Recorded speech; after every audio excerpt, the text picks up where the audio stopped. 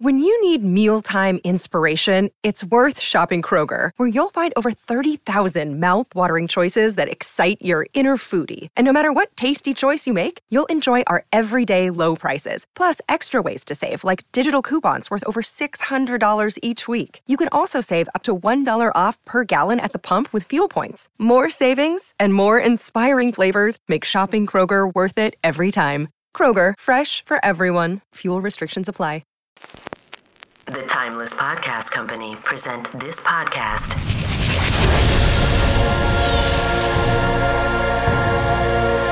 In immersive sound design.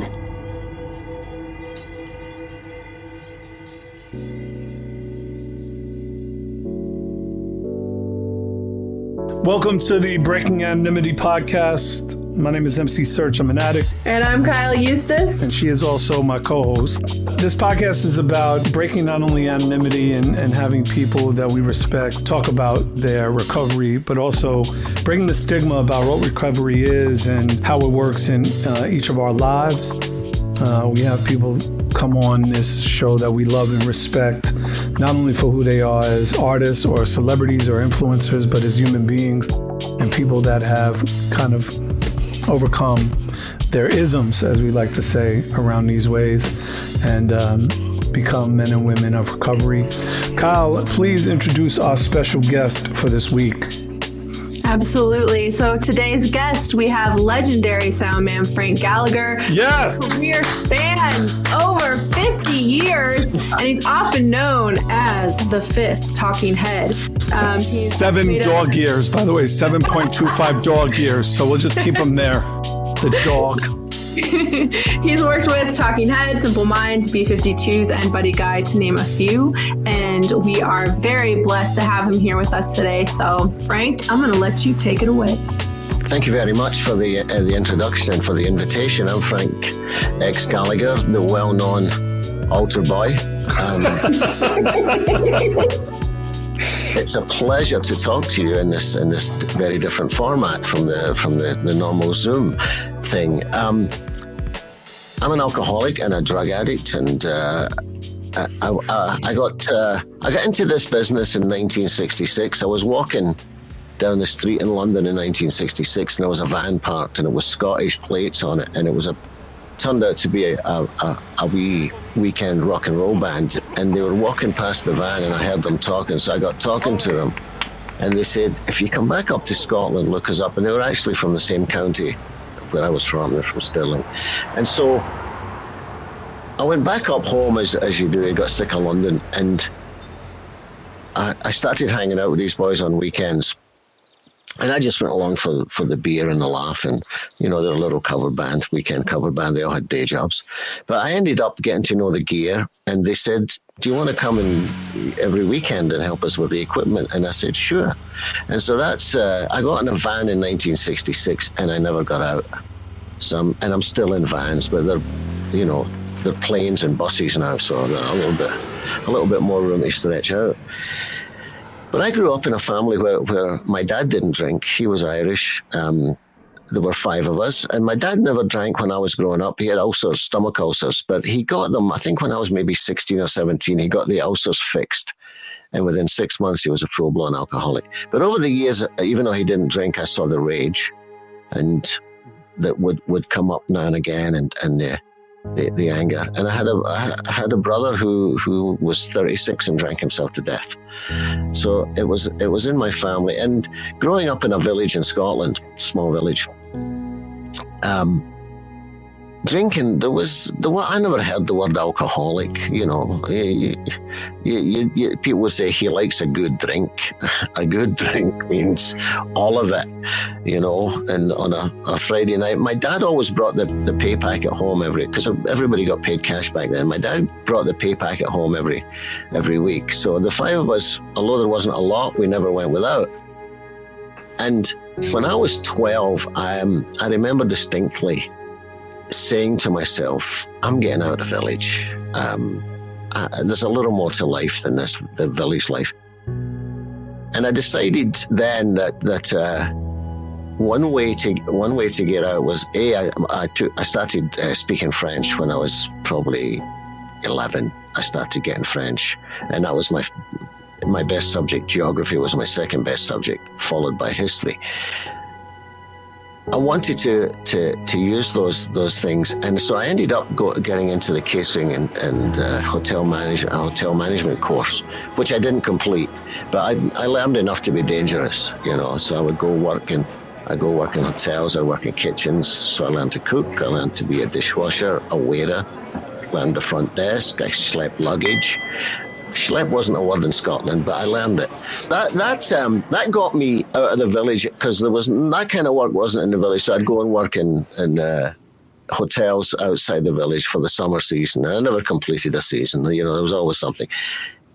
And looking back, any time I hit a wall, instead of going around the wall, I would try to go through it or climb over it. Instead of just going another way. So that became a pattern. So as soon as I got any resistance in a job, in a relationship, or anything, I was off ski. Next. Thank you. This eventually took me to London in 1966. And I got a job got a job in a hotel, and I first through an agency, and then I got another. Now, the first job I got from the newspaper, called it up, and I was working the next day and living in the hotel, which was great because no responsibility. And at that point, drinking never bothered. I was never, in Scotland growing up, I never went to the pub, because my dad didn't drink. And usually coming of age, the drinking age was 18. When you were 16, your dad usually took you and bought you your first pint and taught you how to drink like a man. And in sobriety, I realized nobody ever taught me how to drink. Not that it would have made a difference. I mean, I think one drinks how one wants to drink. I drank for effect from the first time I did it. First time I got drunk on my own, drank for effect, was when I was maybe 16 and a half, 17. I was in this hotel in a little town in Scotland, Summertown. And summer in Scotland is about 3 weeks. Summertown, and we... every Friday night, the staff would go get a minibus, and we'd go down to a little village hall where there was a rock and roll band playing, and we'd have Friday night. Now, they didn't sell booze at the dance, and for some reason, I got a pint of this wine. It was called El Dorado. I think the American equivalent is Night Train Express. This was wine that when you threw it up, and you did throw it up, it wasn't a colour found in nature. They called it fortified wine. I think it was fortified with fucking rat poison or diesel. I'm not sure. But I drank it I was in a dorm, and I sat in the edge of my bed in the dorm with it and drank this stuff out of a teacup, because the only other glasses in the building had toothbrushes in them, and I wasn't going to do that. I would have done that eventually. And then I chugged some of it out of the bottle. So I get to the dance. The next thing I know, I'm on my back under a urinal. I'd slipped in the toilet, drunk, and fell, and there were guys stepping over me to take a piss. True story. You couldn't make this up. Big egg on my head the next morning. And some of the local girls that I was talking to said to me, Frank, I don't know, why do you have to drink like that? You're so intelligent. Another thing, intelligence and alcoholism doesn't matter how smart you are, I found out. That's. I thought I was too clever for this game. So, the next couple of years, that was the first time I drank. I drank for effect. I went, "Wow, this is good," and didn't completely black out, but I remember, and the bump on the back of my head and the piss-stained jacket reminded me, and I haven't forgotten that. I don't have the jacket still. I got rid of the jacket, I think. So. I bounced around, and I got to London in '66, and still no big deal with booze. It never bothered me. Or drugs. And I mean, I didn't smoke a joint till I was 21. And but I did do some when I was in London. My brother, God rest his soul, had a bag full of Black Beauties, like a fucking pillowcase full of them, and he said, "I'm going to jail. You might hold on to these for me." So I held on to most of them, but I took a few, and that introduced me to that end of the business. So then I'm walking down Carnaby Street, which we talked about. I get in a van. I go to Scotland. I get in a van, and then that wee band broke up. The singer got join another band in Edinburgh, in the big city. So I went with him, and then we started opening for people, and it was a little.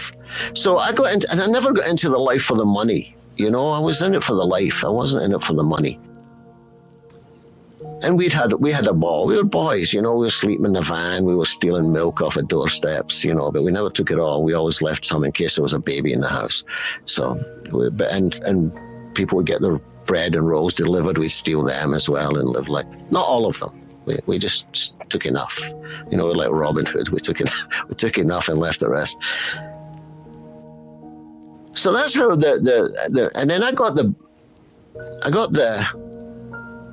I wouldn't say the bug, but I knew that I was just very attracted to that life of music. And I never played anything. I was never cursed with talent, you know, that I thought I had talent. But I knew how to handle people, and I knew how to work. And so I grew up and I learned the technology, and eventually we had a little 4-channel mixer, and I learned how to use that. Then I managed a wee band, and we opened for a national act, and the national act let me, I suppose you could say I was an intern. I was really a mooch.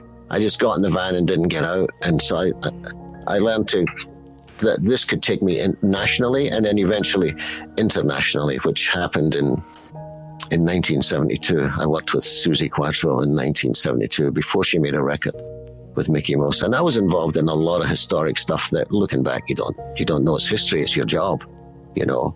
First single, the guys that were writing, Mike Chapman and Nicky Chin were writing the hits and in our stable was Hot Chocolate and Mud and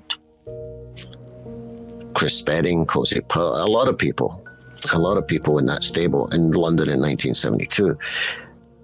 I was with Suzi for a couple of years, and I wasn't invited back, shall we say, I think it was because I lit a joint when we were landing in Australia, and they had the no smoking sign. You were allowed to smoke in planes at that point, and the no smoking sign was on, and I lit a joint up, and Suzi was sitting across the aisle from me, glaring at me, and I got home and I knew the axe was going to fall, you know, consequences.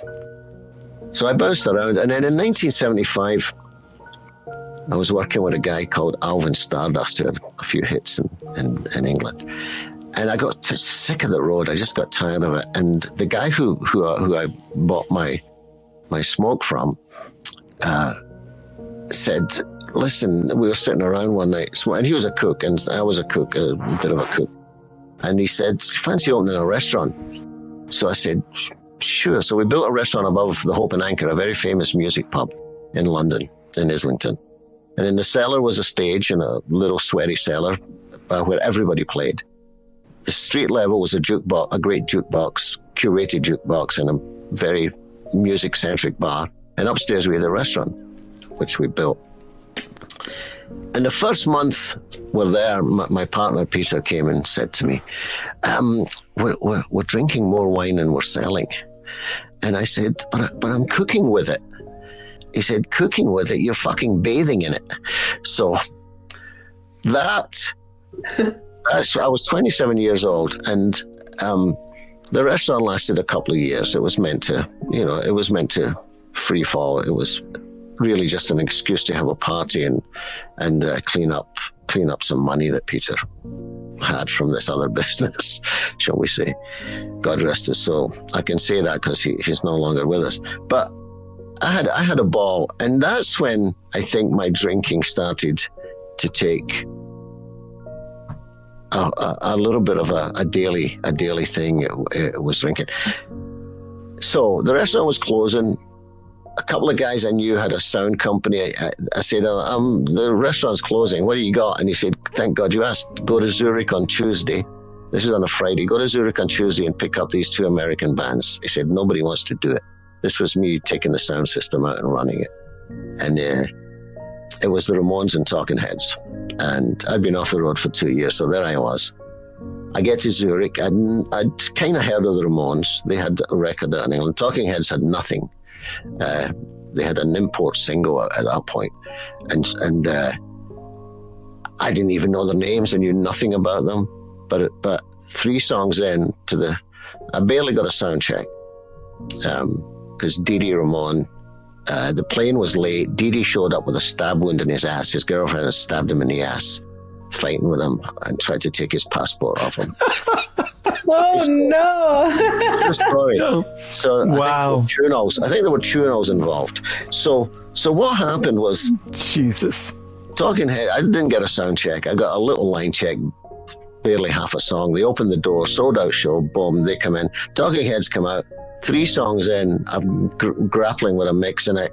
And 3 songs in, the hairs on the back of my neck stood up. And I went, what is this? What's going on here? Because I had not heard a lick of music from Talking Heads, ever. Nobody much had. Sire had brought them over. Talking Heads at that point were on $5 a day. Seymour Stein was a very generous man. I don't know if I can say that. Sorry, Seymour, you might have to take that.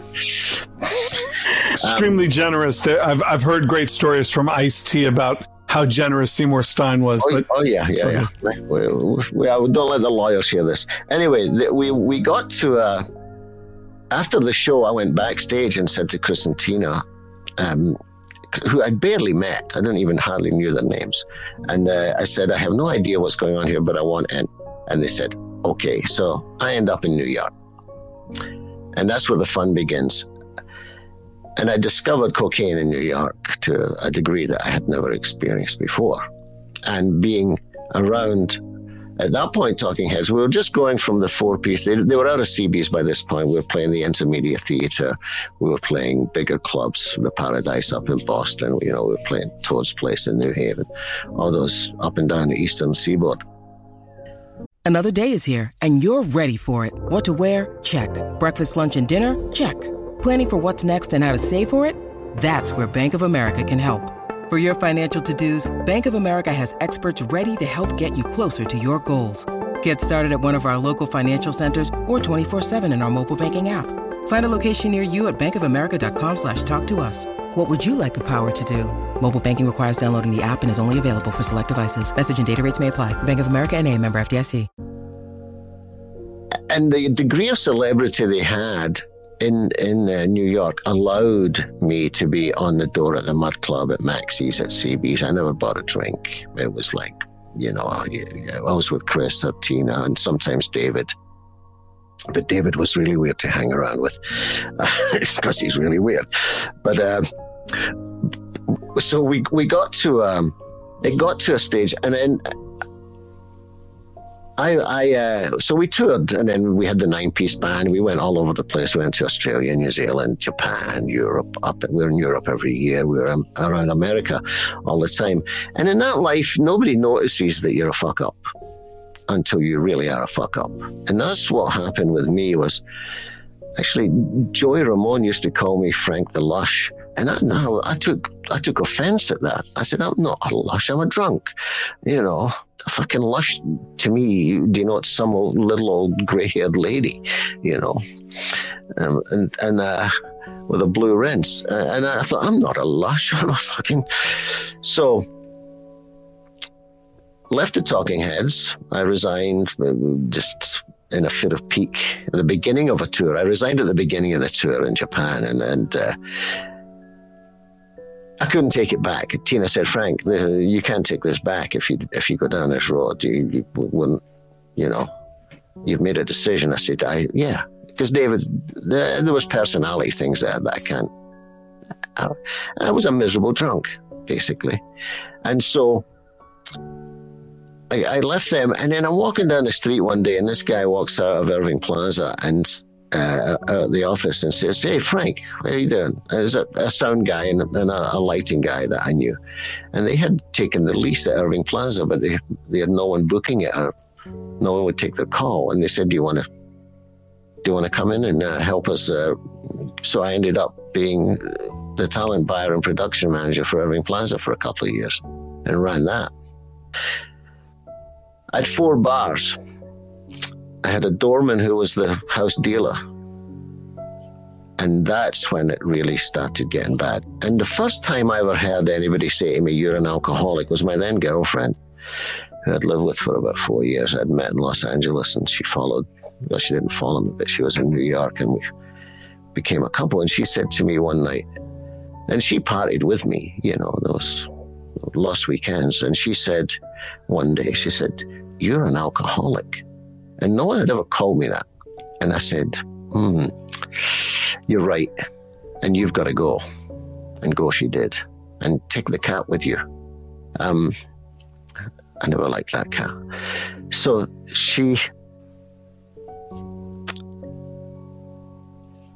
within 2 weeks, I'd moved in with another girl who drank and partied like me. And that lasted about 4 or 5 years. And then finally, one day she came home and said, "We need something spiritual." This is weird, from nowhere. Because it was constant. I was in New York, and I was traveling, I was doing bits and pieces, I was unemployable, I was living on fumes and living on my wits. And what happened was she came home, and out of the clear blue sky, she said, "We need something spiritual in our lives." And I went, "Oh my God, here we go. I'm a lapsed Catholic, she's Jewish. Where are we going to go? This is a conundrum, this is a dilemma." So we went in search of spirituality in Manhattan, of all places. And for some reason, we ended up, and we went to Bible thumping, Holy Rollers, Southern Baptists, all sorts, weird offshoots of Christianity, that involved small furry animals. I don't know, there was stuff going on behind closed doors that I wasn't sure about. And so, I don't know how it happened, but we ended up at an AA meeting on 61st Street or 62nd Street, and we lived on 59th. It was a couple of blocks away. And I went there, and I kind of cleaned up and shaved. And the people there, and I smoked a big joint before I went, thinking I'd get a little more insight. And people there were very welcoming, and I had no intention of stopping drinking. It wasn't my idea. But I still don't know how I got to that meeting. But something stuck with me. At that first meeting, I remembered seeing these people who were happy, joyous, and free, gleam in their eye, and not full of fear. Because I've come from a small mining village in Scotland. Fear wasn't allowed. Coal miners don't do fear. That's why they have bars. That's why they have pubs. You've got fear, take it to the pub and talk to somebody about it and buy them a drink. And there were no, at that point, I don't think there was a therapist or a psychiatrist within a lot of miles of that village. No, and certainly nobody I know ever went to one. So when she eventually thought it would be a good idea if I was 3,000 miles away from her. And so I ended up back in Britain to re-up my visa, and also because she didn't want me around and I would be homeless. I ended up going back to England and camping with my brother. And I started going to meetings. I would go to meetings 5 days a week, and then on the weekend I would have a roach and a wee line. But I wouldn't, and I was broke, so I couldn't do too much to myself. And I slowly weaned myself off of alcohol. At this point in time too, I was still very well dressed, because the nice Jewish girl dressed me very well in New York. I was Saks Fifth Avenue and Brooks Brothers, and so I looked okay, but inside it was really bad. And what happened was, and then I lived in Spain. I conned myself into a job in Spain for 6 months, working for a Spanish promoter, being their international liaison, and I didn't drink, but I was still snug, because I knew I was an alcoholic, but I didn't think I was a drug addict as well. So that changed eventually when I started working the steps properly. But once I got a head full of AA, getting high wasn't, you can't pray. I couldn't pray high. I couldn't pray stoned. And I came to the realization, I came back to America in 1991, January 1991. I flew back from London. A guy in AA said to me, "What do you want to do?" I said, "I need to go back to America, but I'm broke." And he gave me a plane ticket.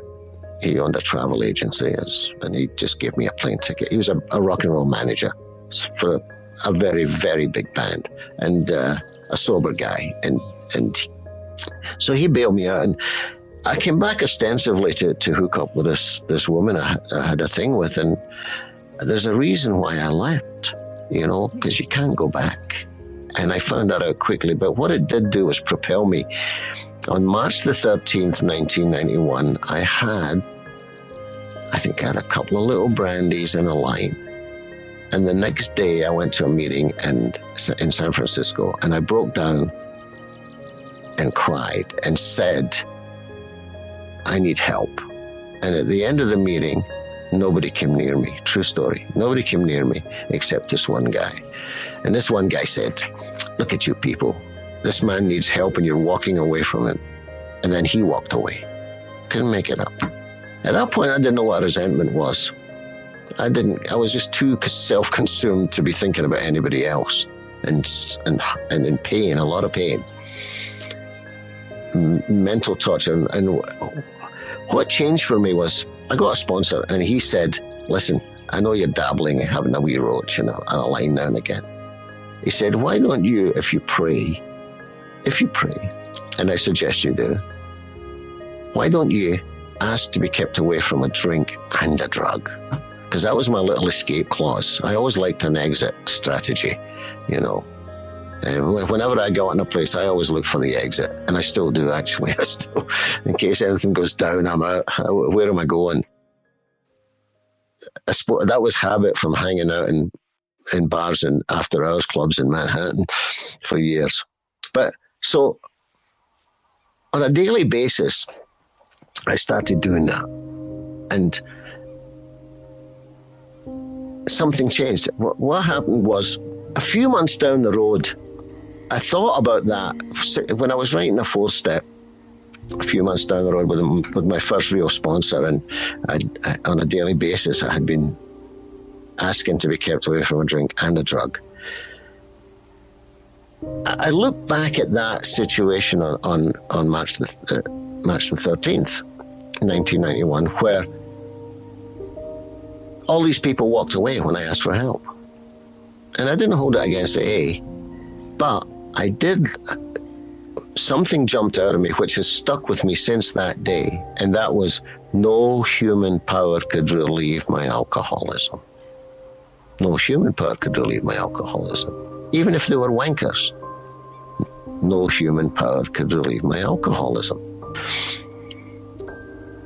I've taken that with me on a daily basis, and on a daily basis, I try and turn my will and my life over.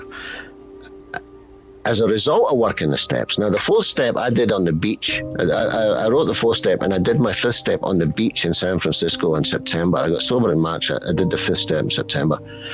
And it was freezing. And I said, I don't want to do this in a room. I want to be alone. I don't want to do it in a car. I don't want to be So we sat on the beach, me and my sponsor, with blankets around us, very inconspicuous. The only 2 people there, they must have thought, there's 2 weirdos sitting there. It's freezing.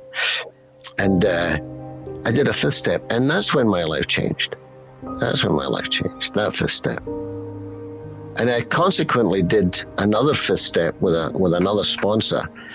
And I hated that guy. I hated the second sponsor, but I did a really good 5th step, because the first 4th step, I started growing little resentment trees. Came out of, I'd have a line of resentments, and there would be a little family tree going, oh, and that bastard.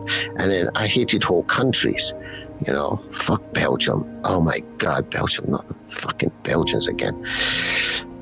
Consequently, I actually like going to Belgium. It's not bad. So that was my experience. Now, this second sponsor fired me for not going to any lengths because I broke an appointment with him.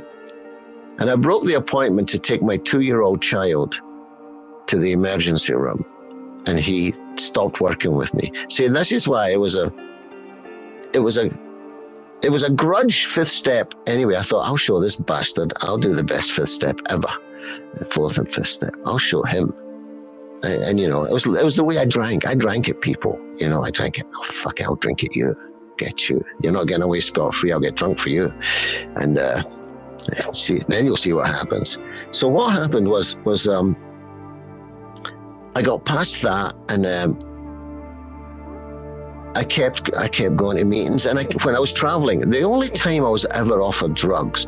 Now, when I was working before I got sober, I'd go to the club, and there would be cocaine there, or there'd be a dealer there, there'd be free drinks and all that good stuff.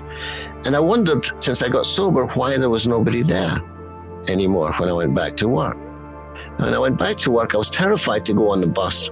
And I got a job 6 months sober, and I went back on the bus with Mr. Big. And they were going from 0 to 60 with, I'm the one who wants to be with you. So that was my first job back.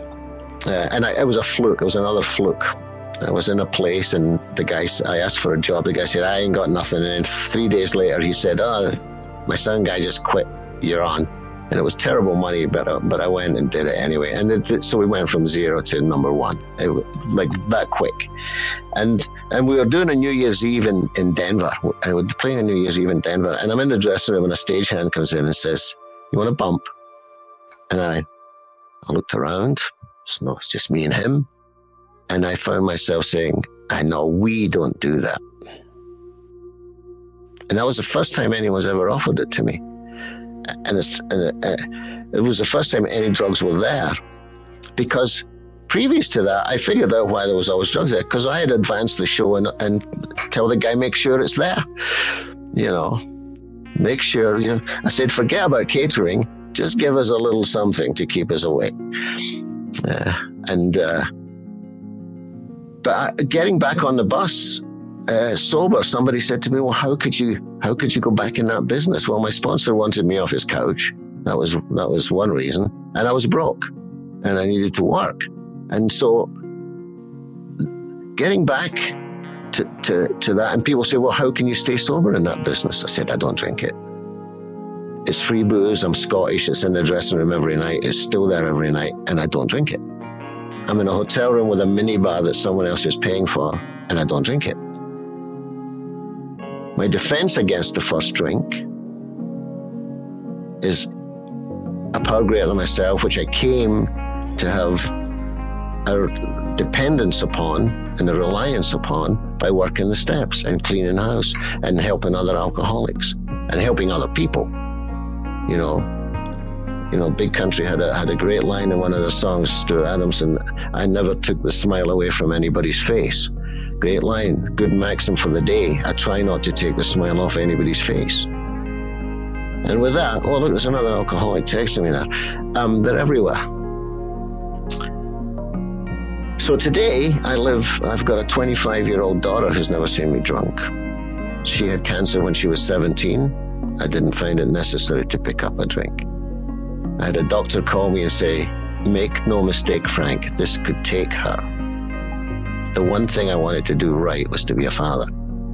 And did I do it right? Who knows? She's in Brooklyn, I'm here, but she's locked down. And life goes on. I've got a great life. After 29 years in San Francisco, I left and moved to Flagstaff, Arizona, in the mountains. Semi-retired because I'm out of work. There is no concerts there. And I did a lot of corporate stuff too. I did a lot of corporate audio and production and festival production management. And I'm living proof that you can enjoy a rock and roll show sober. And you can do your job sober. And I can be surrounded by madness and it doesn't bother me. It's none of my business what other people do. Do your job and you'll be fine. Do what you like, I don't care. We close the back of the truck, it's your time, do what you like. Just don't throw up on the bus, Don't throw up in your bunk or anywhere else. It's been a pleasure talking to you. I hope that suffices. But that has been my experience, my strength, and I definitely have hope because on a daily basis, I try and turn my will and my life over and not let it be the Frank show. All Frank, all the time, fucking Frank channel. When I do that, I have very successful days.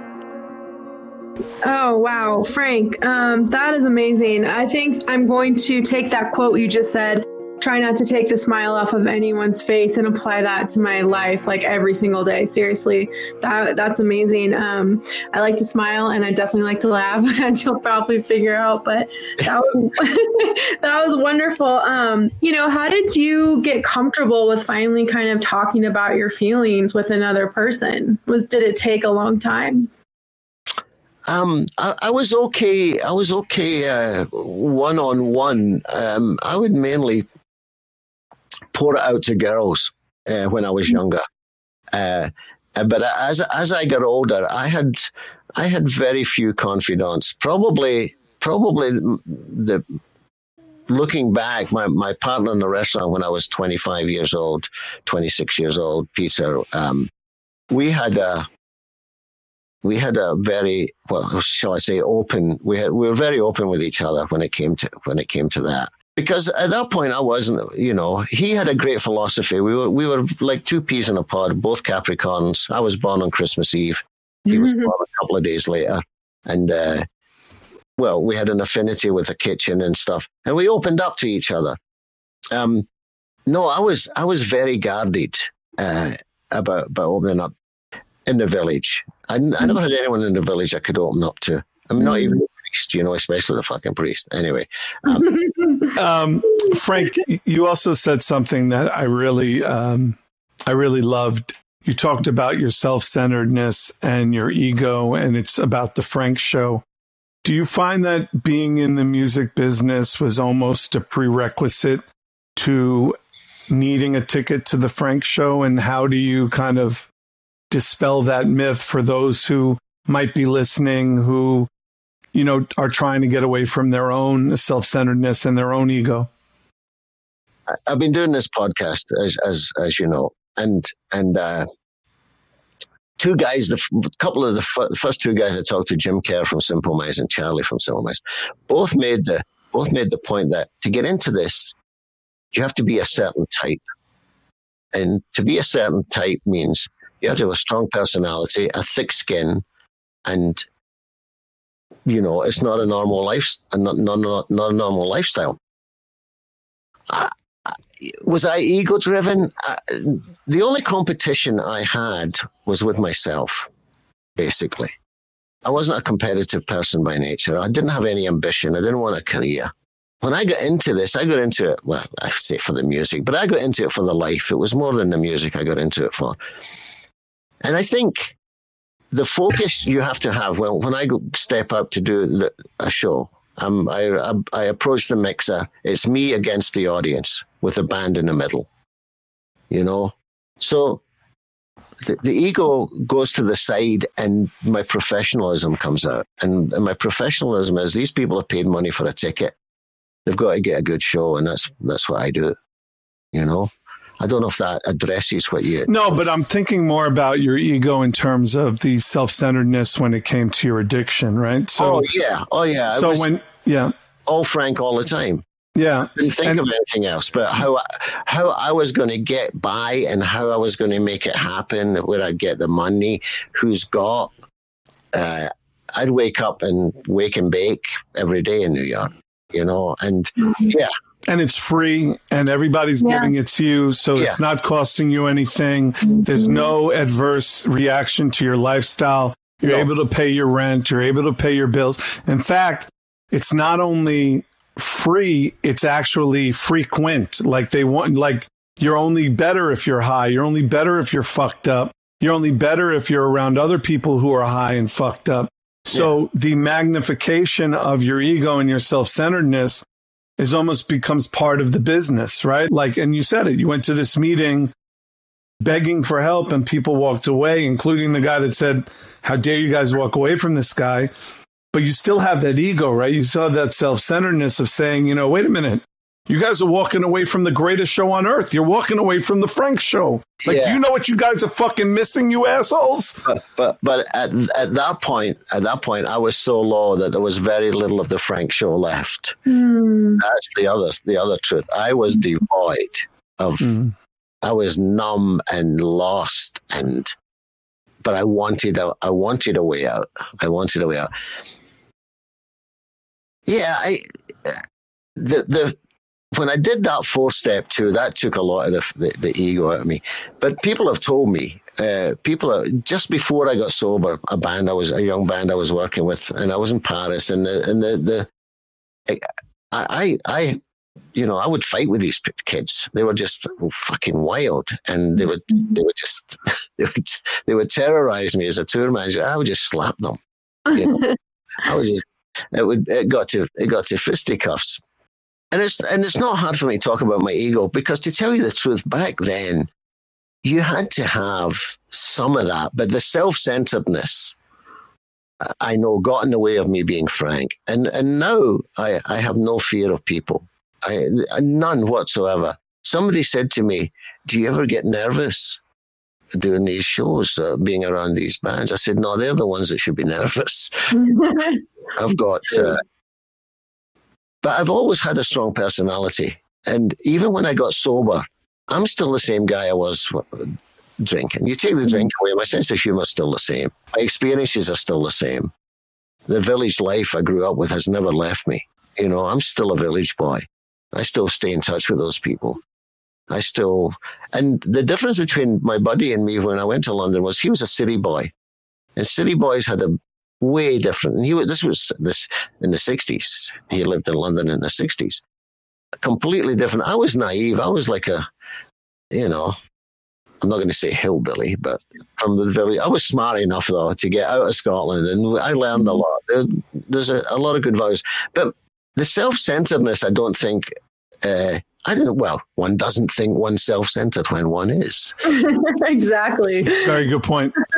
I could really relate to talking about kind of the quote unquote rock and roll lifestyle. I mean, even as a music journalist, like I will be backstage, and of course there's drugs, there's alcohol all around me. And at this point, almost 11 years in, it's become so easy to just kind of block out. And people always look at me like, how do you do this? How do you sit through like 17 blunts to get the story? It's like, well, you got to do what you got to do. But I'm blessed to have, that strong of recovery where it doesn't get to me. So I really admire that about you. And, now that we're in COVID, obviously, and tours have come to a halt. How do you, once we get back to the music, hopefully soon, how do you navigate that today? Is it just as easy as just kind of blocking it out? Well, I'm staying fit. I'm like an athlete who when you're benched, you still have to stay fit. Mm-hmm. So when the phone rings, I'm ready. So I'm staying fit and healthy, and getting my rest and taking care of myself and listening to music. Got a little podcast thing going on. I've got a mixer. I play. Mm-hmm. I'm keeping fit. Nice. I'm 73 years old, and I'm fitter than most of my crew. Yeah. What would you say, Frank, to someone who's listening to this who might be challenged or might be fearing that, they don't necessarily know if they can stop, or they're afraid to jump into the pool, both feet? What do you say to someone who looks at you and says, oh, it's easy for Frank. He's got, 33 years. He doesn't know what it's like to, be back to day one when, you can't waken without. Frank never, ever forgot day one. And Frank never, ever forgot what got me to day one. And what I have to do to stay away from day one, again, it's a day at a time. And here's the thing: I hear a lot of statistics bandied about Alcoholics Anonymous. Oh, the percentages, this, that, and the other. This thing works 100% for people who want it. If you want it, it'll work 100%. If you don't want it, it won't work. And in this business, it doesn't matter. I would have been a drunk welder. I can't blame the roadie thing. I was a drunk roadie, but I could have been a drunk welder or a drunk plumber. It wouldn't have made any difference. But in answer to the question, if you want it, if you want to stop drinking more than you want to drink, you want to do this, it'll work for you. What do you say to the man or woman or person who is scared? Yeah, well, I get scared sometimes too, Getting back to just one little point about honesty. Sure. Yeah. Getting sober was the most honest I've ever been in my life. Am I still totally honest? Fuck no, I'm a human being. But the one thing I am honest about is my desire to stop drinking on a daily basis. Absolutely and completely. That's where my honesty. Honest with the IRS? Well, when they get honest with me, I'll get honest with them. Great point. Yep. I spoke at a meeting this morning in San Francisco, and I asked a question: how many alcoholics does it take to change a light bulb? What do you mean change? That's a good one, Frank. That's what you've got to do to get rid of your fear, is change and change it. Tell us about your podcast, Frank X. Gallagher. Tell us about this podcast that you're doing, and tell us about what else is going on in the life of Frank X. Gallagher. Yeah, and where we can find it too. Yeah. Well, today you can't because I know today, not today. My producer's working on it.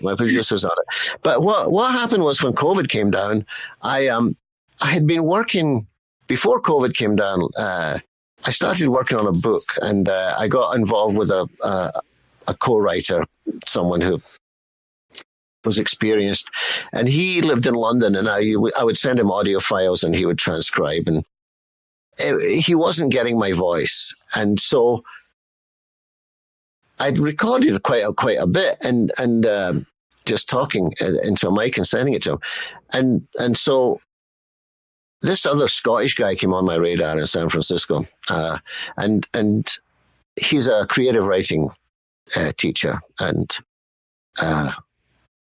to make ends meet, he ran a pub in San Francisco called the Edinburgh Castle, which was a literary pub. It was an artist hangout, and he's very good friends with Irvine Welsh, and so I said, dude, I cut a deal with him, and we cut a deal, and I said, okay, so I'll start sending you the files he transcribes, and he got my voice. But then one day he heard me interviewing someone in New York on the phone and recording it for the book. He said, listen, this should be a podcast. You're very good at this interviewing thing. And I hadn't thought about it. So the first one I did was David Byrne. I sent him February last year, before COVID shut us down. I was in New York doing a show. I took my daughter to see David Byrne's show at the theater. And I hadn't talked to him in 36 years. I had a little 9-step amends to make. He didn't know that, because he's a little on the spectrum. He wasn't even aware. So I went, sent him an email, and he said, yeah, come backstage, no problem. I didn't get free tickets. That was the only bugbear. I had to buy tickets. Broke my fucking heart. Buying a ticket. How do you do that? Yeah, all you've done. So I went back and I said, listen, do you mind? And he didn't even ask me how I got his personal email, but it doesn't take too much to figure out how I got his personal email, not even his business email. And I said, I'm doing this book.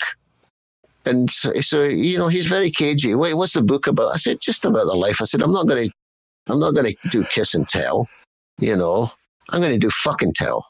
So, kiss and tell is like $5 bother. So he said, okay, yeah, get in touch. And he called me for the podcast. Ostensibly, I was interviewing him for the book, but I said, I'm going to do a wee podcast. He said, no problem. And he signed the release and everything the next day. So he was the first. And that's how then Jim Kerr was the second. Simple Minds, my boys, and I talk to Jim every week anyway. We have a laugh. And that was just something to do, and I had a little studio. I bought some more equipment, and here we are. I'm about 19 or 20 episodes in, and I've got a few lined up. I'm not recording anymore at the moment. We're just letting it flow, and then But I've got a few people lined up. I should talk to Matthew, actually, your You cousin. should, yeah. Tell him you know me. Well, he knows me very well. That's so funny. What a small world. And you had Kate Pearson as well, too, right? Oh, I've got Kate Pearson and Tina, Buddy Guy. I've got Richard Butler coming up from the Psychedelic Furs. Wow. Amazing. Alan McGee from Creation Records, more popular over there than here. Mm-hmm. And who else have I got? Oh, God, I've even forgotten some of them. I've got Vernon Reid coming up from Living Colour. Oh, really? I met him once at Lollapalooza. I booked his first show in a white venue in Manhattan. Wow. Yeah. Lee and I booked Vernon. I put him on with John Cale. I put him on with the Art Ensemble of Chicago. Tell Vernon MC Search sends his love. I speak to him all the time as well. Oh, yeah. Friend. That's Lovely. awesome. Yeah. Lovely man. And there's who else? I can't even remember. Oh, I've got the Go-Go's. I've got Jane and Gina, both recorded, separate interviews. I've got the two girls from the Bangles, the Peterson sisters. That's right. I met them when I was in 5th grade, and I was so thrilled because Michael had a boy's name like my name. I was Kyle. Yeah. And I was like, oh, I just love you. And they signed all my stuff. And I really looked up to them when I was young. What was that Walk Like an Egyptian tour? Yeah. Yep. I was on exactly. That. What? See? I wonder if I've been to a bunch of shows that you've been the sound guy for. I have done quite a few. That's well, amazing. Frank, thank you for your experience, strength, and hope. My hope is that this podcast and your story will inspire others to not only continue on their journey, but maybe then help somebody get into a room for the first time and gain some clarity. And I love you, and I thank you. That's the name of the game, is to help somebody else, get past that fear of walking through the door. Mm-hmm. Absolutely. That's a big step, walking in for the first one. So. Yep. Absolutely. Well, thank you very much. It's been a pleasure and an honor. It's so great to meet you. Yeah, stay in touch. You know where to find me.